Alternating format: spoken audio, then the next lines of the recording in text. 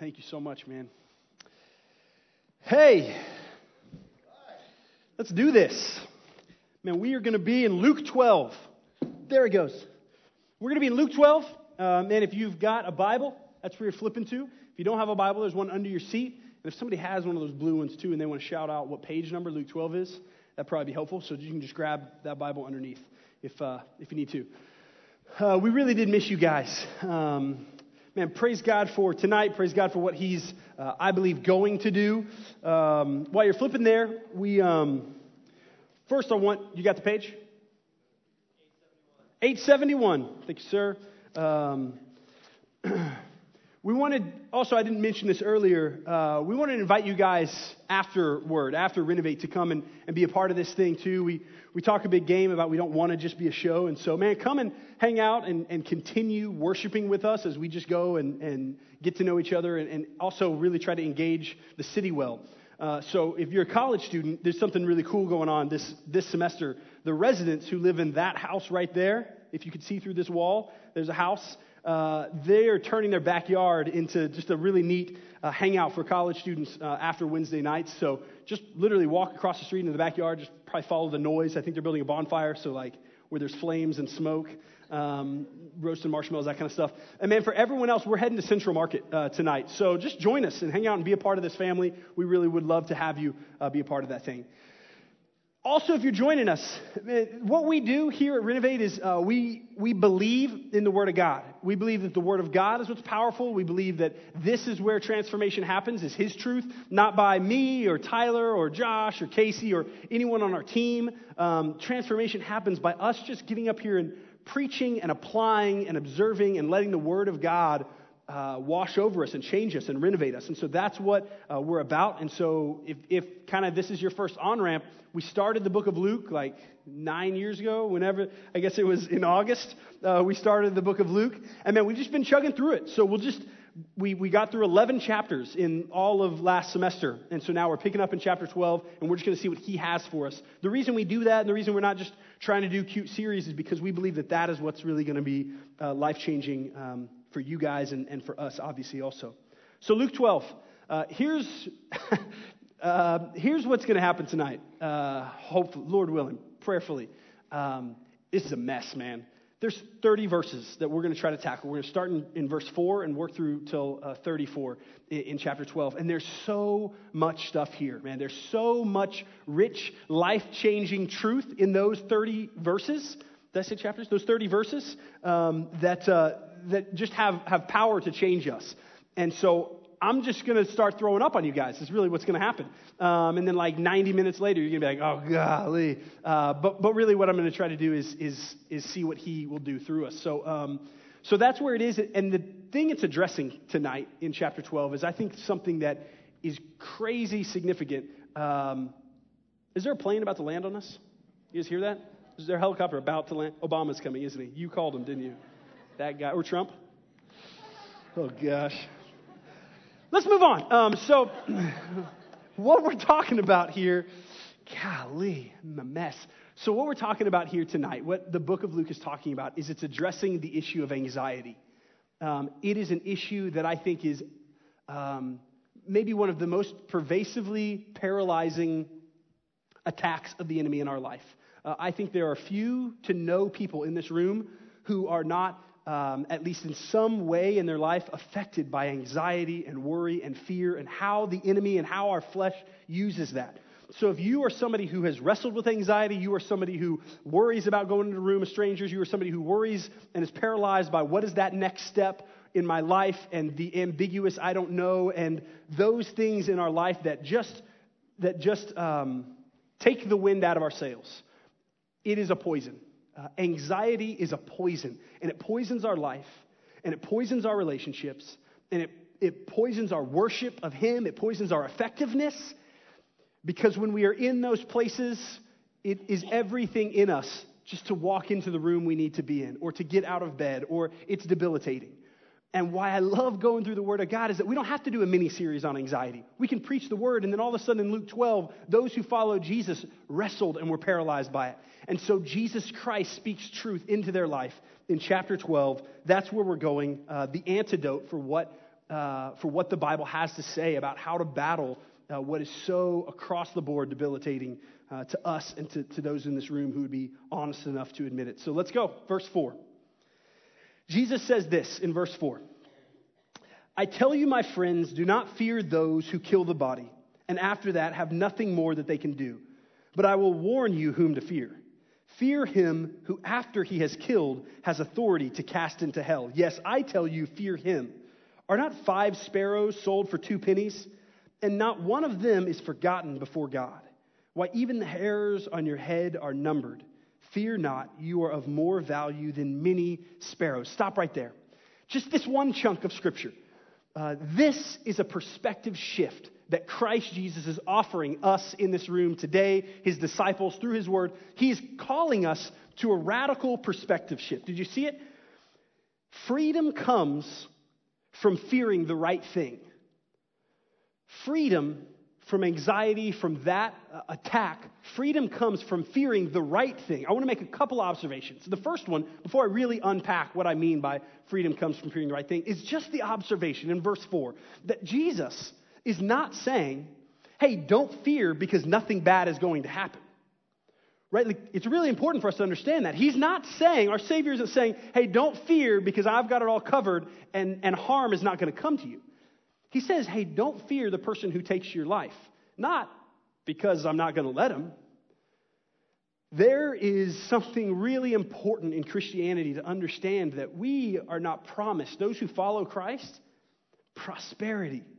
That, oh man, if we just believe and do the Christian stuff we all know we're supposed to do, it's Sundays, it's maybe, reading in the Bible every once in a while, it's kind of, we got this list, and then really spiritual coming on Wednesday night and getting like an extra dose, and man, if we just do those things, well then the lie that we might have been taught is, and then God is going to bless, then you'll get a bigger house, then you'll get the promotion you need, then you'll get, then you'll really grow in your wealth and your comfort. That's nowhere in the New Testament. That's nowhere in Scripture. And if there is someone who's preaching that to you, that gospel, hey, just follow God and he's really going to take care of you here on earth and everything's going to be comfortable for you, I would say run. And I would say run from that person because that is the most unloving thing we could say. Sure, it sounds really positive and it sounds really nice. And I said, man, just do all these right Christian things and God's going to give you that nice house and that perfect wife or husband and that, just keep doing those things. That's not his promise to us.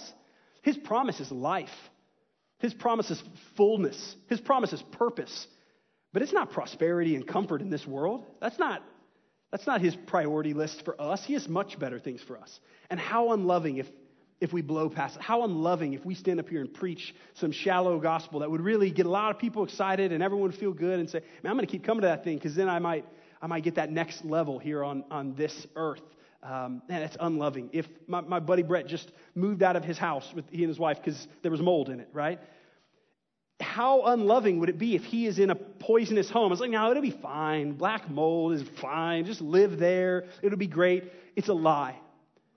We've got to run from that. Okay, it's one of the striking things I think about when he says don't fear. He doesn't say don't fear because nothing bad will ever happen to you if you just keep having your quiet times. He says something else. He says don't fear the world. Don't fear those who could only take your life. But then he says, fear me. Our God calls us to fear the right thing. Right? He says, but I will warn you whom to fear in verse 5. Fear him who after he is killed has authority to cast into hell. That is huge. Where our fear should be focused. And that brings freedom if we focus it in the right place. Let me illustrate from Luke 8. In Luke 8, the disciples are in a boat with Jesus, and they're heading across the sea, and Jesus is asleep underneath in the bottom of the boat, just hanging out down there, passed out, exhausted, and a huge storm rolls in, right? If you remember this story, there's this massive storm, and the waves are crashing, and the disciples are fearful, and they are anxious, and they are worried about the storm, and they are worried about the conditions, to the point where they think, this is it, we're dead. We are going to die. We're not surviving this storm. We're not making it across the sea. They go down, they wake up Jesus in Luke 8, and they say, Jesus, we're doomed. This is over, man. And Jesus says, you have little faith, and he goes up there, and he calms the storm. And this raging storm, that fishermen, right? Like these aren't farmers who were panicked because they'd never been on water before. These were fishermen. They were professional water people, right? That's what they do. They live on water. I think that's the definition of a fisherman. Professionally. And they think they're going to die. And that bad of a storm, with the voice of Jesus Christ, silences it. And what happens in Luke 8? They get terrified in an awesome, awe-inspiring way of, who is this man in this boat with me right now? All of a sudden, their fear went to all these circumstances and waves and thunder and storm and waters coming in the boat and all the circumstances around their life. And then, with one word, the storm silences and they are terrified, Scripture says. Who is this man? This must be God. That gives me goosebumps. Because all of a sudden, they're in the boat with the one who has authority over that storm. It's not, do not fear at all. Let's just go through life lackadaisical and don't. It's fear the right thing. Fear the one who is in the boat with you because he has the authority and the power and the ability. That is beautiful and that is sobering. And repositioning our fear from the circumstances in the world and to who is in the boat with us, to our God and how powerful he is, that brings freedom from anxiety. And look what happens when we acknowledge him, when we refocus that. Verse 8. Let me read 8 through 12 here. Jesus says, "And I tell you, everyone who acknowledges me before men, the Son of Man also will acknowledge before the angels of God. But the one who denies me before men will be denied before the angels of God. And everyone who speaks a word against the Son of Man will be forgiven, but the one who blasphemes against the Holy Spirit will not be forgiven." That's really interesting. We'll come back to that. "And when they bring you before the synagogue and the rulers and the authorities, all of these horrible circumstances, and you're being tried, do not be anxious about how you should defend yourself, what you should say, for the Holy Spirit will teach you in that very hour what you ought to say." The result of our acknowledgement of our God, the result of us saying, "You are my sovereign Lord, you are who I'm submitting to, you are where I'm going to place my awe and my respect and my fear," is that he acknowledges us. Verse 9 should weigh on us. "But the one who denies me before men will be denied before the angels of God." That's a weighty verse. That shouldn't be a fear tactic, but that should be something we take really seriously.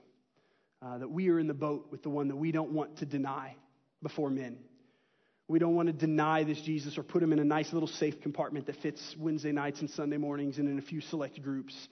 We want to be people who would acknowledge him that he might acknowledge us.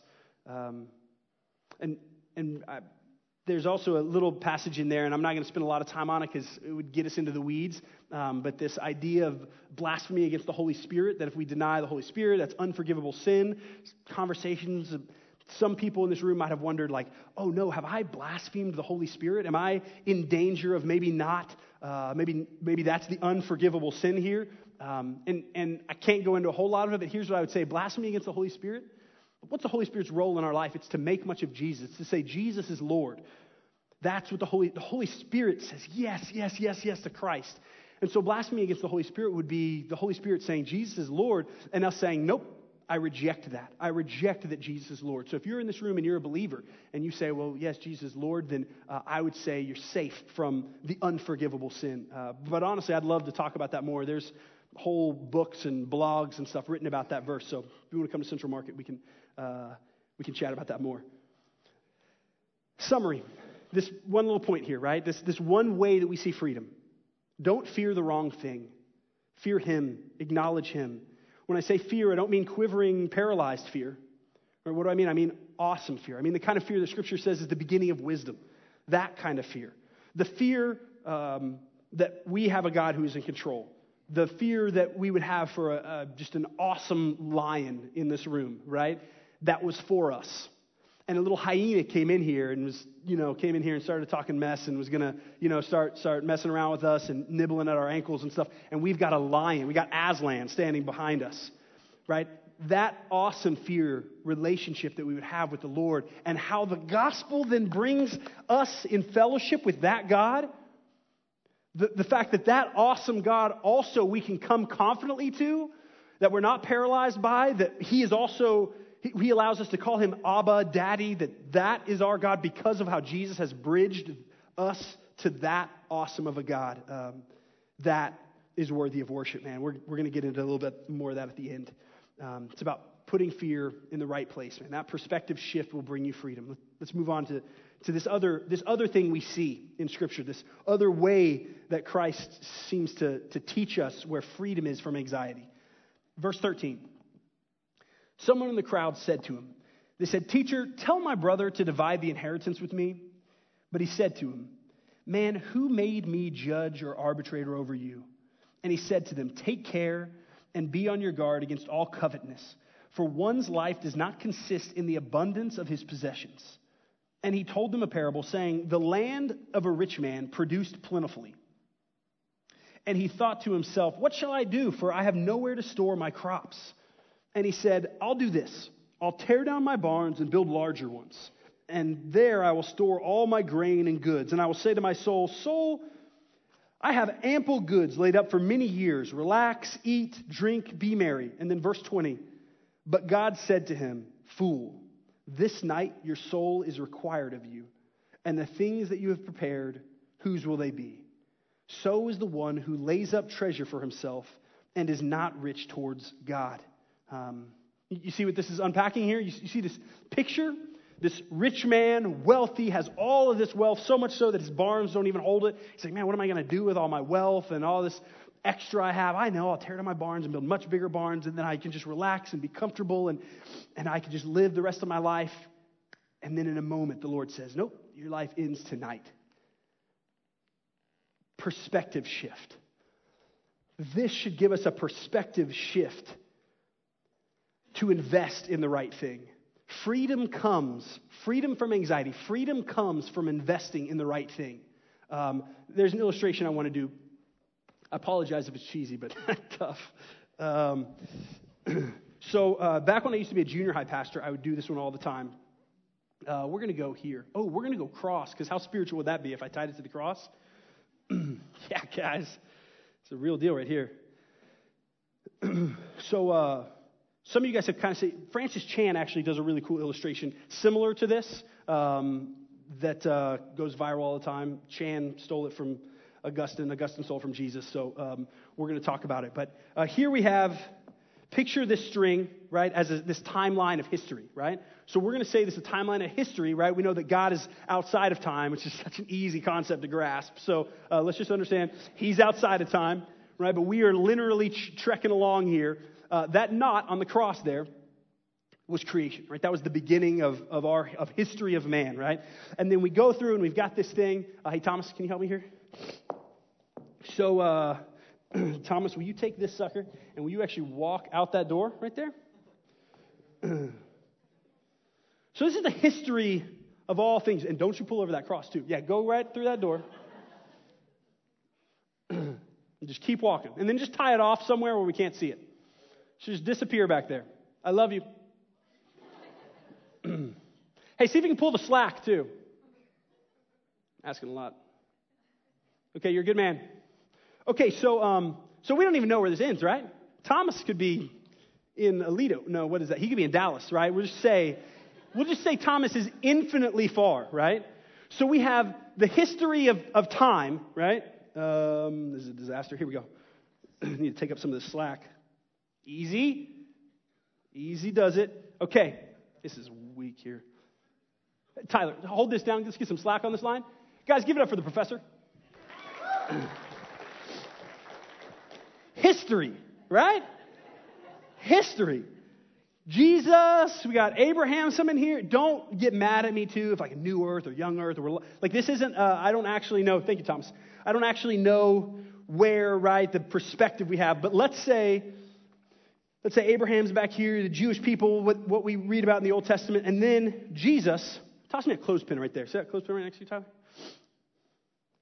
Tyler? Jesus' ministry, we'll go here. So it's blocked by this table. It begins right here, right? And then the crucifixion and resurrection right here. This entire clothespin kind of sums up that, and probably more so, right? The 33 years of Jesus' earthly ministry, right? He is also outside of time because he's part of the triune God. Let's say your life is here. Again, I don't know that it's going to be that long until history ends. Just go with me on this. Let's say this is where, not there, right here. This is where you were born, right here. Will you hand me another clothespin? You're born right here, and let's say you get, what do you think, 94 years? 94 years of life, right? Healthy, you did Zen a lot, and you are right here. That is your birth and death right here. Your grandkids, every renovate you went to, all fits right in that little package right there. That's it. The way we live our lives is insane. It's crazy that we build for ourselves kingdoms and storehouses and the ability to have a perspective that says if we are in Christ, here, what has happened and transformed the history of everything now allows us to be a part of His eternal story that He is telling. And yet we get hung up on, what's my 5-year plan? And we get hung up on, not that it's unwise to plan and make good decisions and set goals, but we get paralyzed by the anxiety of people fighting so hard to get to retirement age.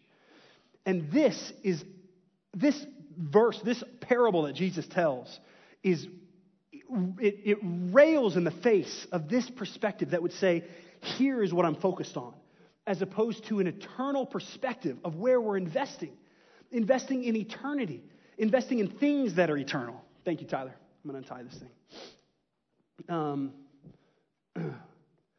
That is crazy, right? We can see how crazy it is that we would take all of this time and we would just wad it up and we would just focus on our 94 years or our 3 months. We have no clue when He's coming. We have no clue when He says, the bell's ringing, it's time for you to come home. It's time for you to step into an eternity. And what have we invested in? Our perspective is so, admittedly, sinfully narrow. Sinfully narrow. But instead, we find freedom. We find freedom in investing in the right thing. Investing in His kingdom, investing in things that are eternal. That is huge. That is a perspective that I lose sight of on a daily, moment-to-moment basis. And yet there is freedom in fighting for God's perspective to see more. And we're going to talk about what it looks like to invest in His kingdom real practically here in a second. What does that mean to invest in His kingdom? Let's move on to verse 22. And He said to His disciples in verse 22, therefore I tell you, do not be anxious about your life, what you will eat, nor about your body, what you will put on. For life is more than food, and the body more than clothing. Consider the ravens, Jesus says. They neither sow nor reap. They have neither storehouses nor barns, and yet God feeds them. Of how much more value are you than the birds? And which of you, by being anxious, can add a single hour to his span of life? If then you are not able to do as small a thing as that, why are you anxious about the rest? Consider the lilies, how they grow. They neither toil nor spin. Yet I tell you, even Solomon in all of his glory was not arrayed like one of these. But if God so clothes the grass, which is alive in the field today, and tomorrow is thrown into the oven, how much more will He clothe you, O you of little faith? Do not seek what you are to eat and what you are to drink, nor be worried. For all the nations of the world seek after these things, and your Father knows that you need them. His perspective. My challenge to fear the right one. My challenge to invest in the right one. My challenge to trust the right one. Freedom comes from trusting the right one. He takes care of the ravens. Jesus, I can't come up with a better illustration than Jesus Christ. Look at the birds. We have these things out here in the lobby. We got made this last Christmas break. Ryan Christian and Michael Coyner put these things together, and you can't see it in the back, but it's a picture of a raven. It's a green card. On the back, it's an inviter. We designed these things to be a tool for you guys to use for people that you want to bring to this thing. And so we were like, hey, let's make like a non-cheesy inviter card that somebody could keep in their wallet or keep in their purse and hand to somebody. So we've got some that have R's on them. We got several different images. But one of the images that Ryan picked out was this. And the reason it was this was because of this verse. So as a reminder to us, as a conversation starter, you meet somebody at a bar or at Central Market or at work, and you talk to them, and you hand them, hey, man, I do this cool thing on Wednesday nights, and you're trying to introduce them into this kind of a community. There's information about it on the back, man. Here's my number. Here's my name. And they're like, what the heck is a raven on there for? Man, because this is what I believe. Because this is the perspective I have. Because look at the ravens, man. They don't have savings accounts. They don't have storehouses where they store up food. And they begin their day absolutely broke and hungry with no refrigerator, and yet God provides for them. And man, we believe, because this tells us that we are of how much more value are we than the birds? How much more value are we than the grass, the lilies of the field? How much more valuable are you? Do you believe that? Do you believe that you are valuable to your King? Do you believe that you're valuable to this awesome, awe-inspiring God? Do you believe that? Do you trust Him? He takes care of the birds. He says He's going to take care of you. Do we trust that? It's easy for me to stand up here and ask that question and read this scripture. That is a daily battle. It's a daily fight. I say, well, yes, I do. And then this distance from understanding it here and applying it here. And the worry of, I trust Him, but I don't know what job I'm going to have in a year, right? I trust Him, but I'm not sure, what's going to happen to me financially. I trust Him, but there's this fear, and there's this fear, and there's this fear. And our Savior is saying, He cares about you. He cares about you, and He will take care of you. Not to elicit foolishness from us, but to elicit faith and to elicit obedience and submission to Him. Freedom comes from trusting the right one. And then finally, here's where we're going to land this thing, man, action. What's our action, man? What's the application of this? We are not only called to trust these things and invest in these ways and shift our fear to the right perspective, but we are called to action. Verse 31. Verse 31 is so good. Instead, right, our brain should go off there. This is huge. How do we get free from this? Instead of those things, we should seek His kingdom, and these things will be added to you. Seek His kingdom, and that is our action. That is what we do and strive for, and that produces freedom from anxiety. But what if I don't know where I'm going to work? And what if I don't seek His kingdom? What if I don't know who I'm going to marry or when I'm going to marry or if I'm going to marry? Seek His kingdom. What if I don't know about my paycheck or these raises? Seek His kingdom. Seek His kingdom. What if we were so consumed with seeking His kingdom out here that we didn't have time to worry about that stuff? What if seeking God's kingdom here on this earth consumed my time? What the heck do I mean by seeking His kingdom? What does that practically mean?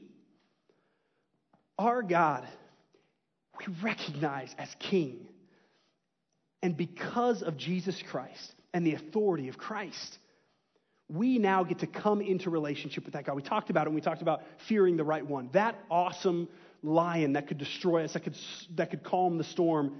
That awesome, worthy of our fear God and Father and Creator. And He is our Abba because of Jesus Christ.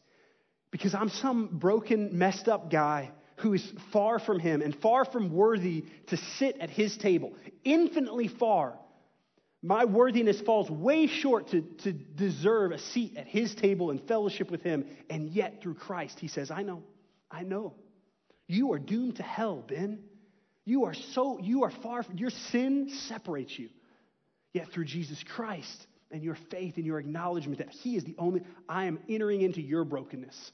I'm putting flesh on and entering into your broken world and paying for all of that junk. And then through that relationship, I now get to sit at the King's table.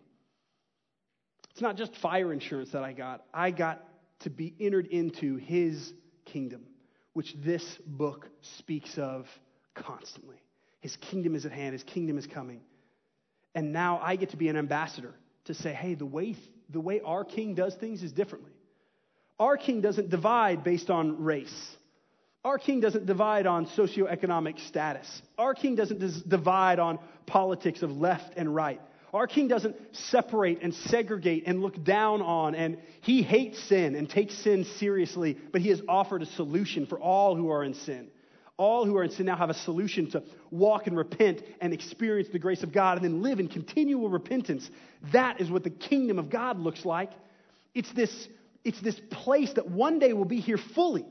And right now, we're called to say, let's usher that in. Let's get taste of that. Let's let Wednesday night be a taste of what the kingdom would look like. Let's love people. Let's welcome new people. Let's not judge people. Let's not be cliquish. Let's not, oh man, I don't like that these people are coming. Oh, I don't like that. Let's be a place that says you are welcome at the table of the Lord because of how good He is.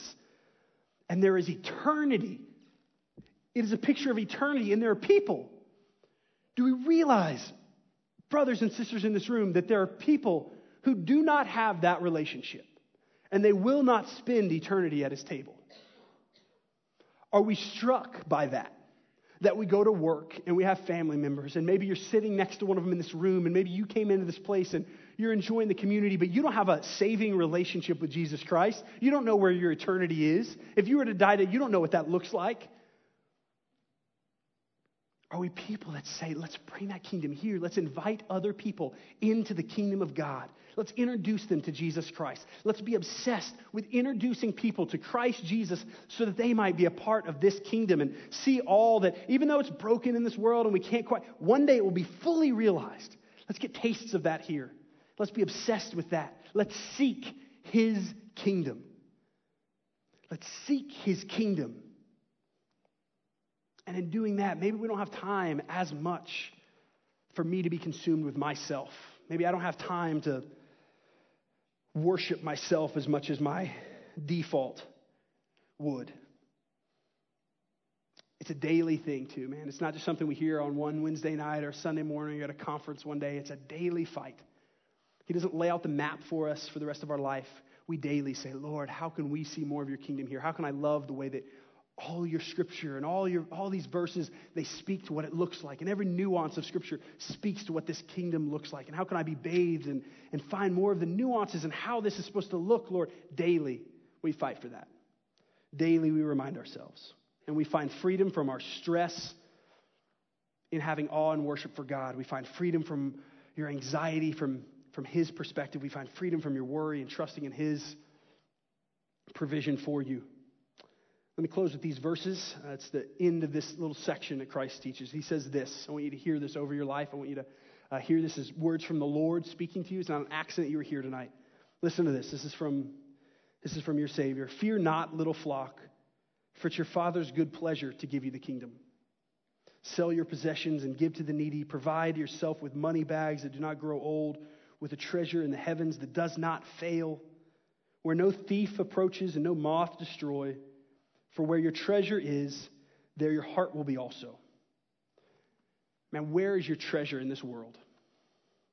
Where is your treasure in this world? Whose kingdom are you trying to build? Are you building a kingdom for you and for your worship and for your comfort? Or are you building a kingdom for Him? The only one that it really satisfies to worship. Let me pray over you. Father, would you convict us? Would your Spirit take this truth of Luke 12? God, would you shift our perspective, Lord? We are people who, everywhere we turn, anxiety is waiting for us and it haunts us. And Lord, would this not be an oversimplification of the cure for anxiety, but instead would it be a lifelong pursuit of your perspective, God? A perspective shift of where we invest, who we fear, who we trust. God, would you give us your perspective? Would you bless my friends in this room with your perspective and your kingdom, and would be people who are about your kingdom. And Lord, for those in this room who sit here and they realize, I don't have this relationship with you. I don't know my eternal destiny. Would you remind them of how you love them and the only way that you have given us to approach you, which is through the person and work of Jesus Christ and our trust in Christ Jesus on the cross and the resurrection. Father, would you allow us to walk in that way? Would you give them boldness? And Lord, would tonight be a night that changes all of us because of who you are, because of your word, Lord. Change us, mold us, make us obsessed with you for your glory. In the name of Jesus, amen.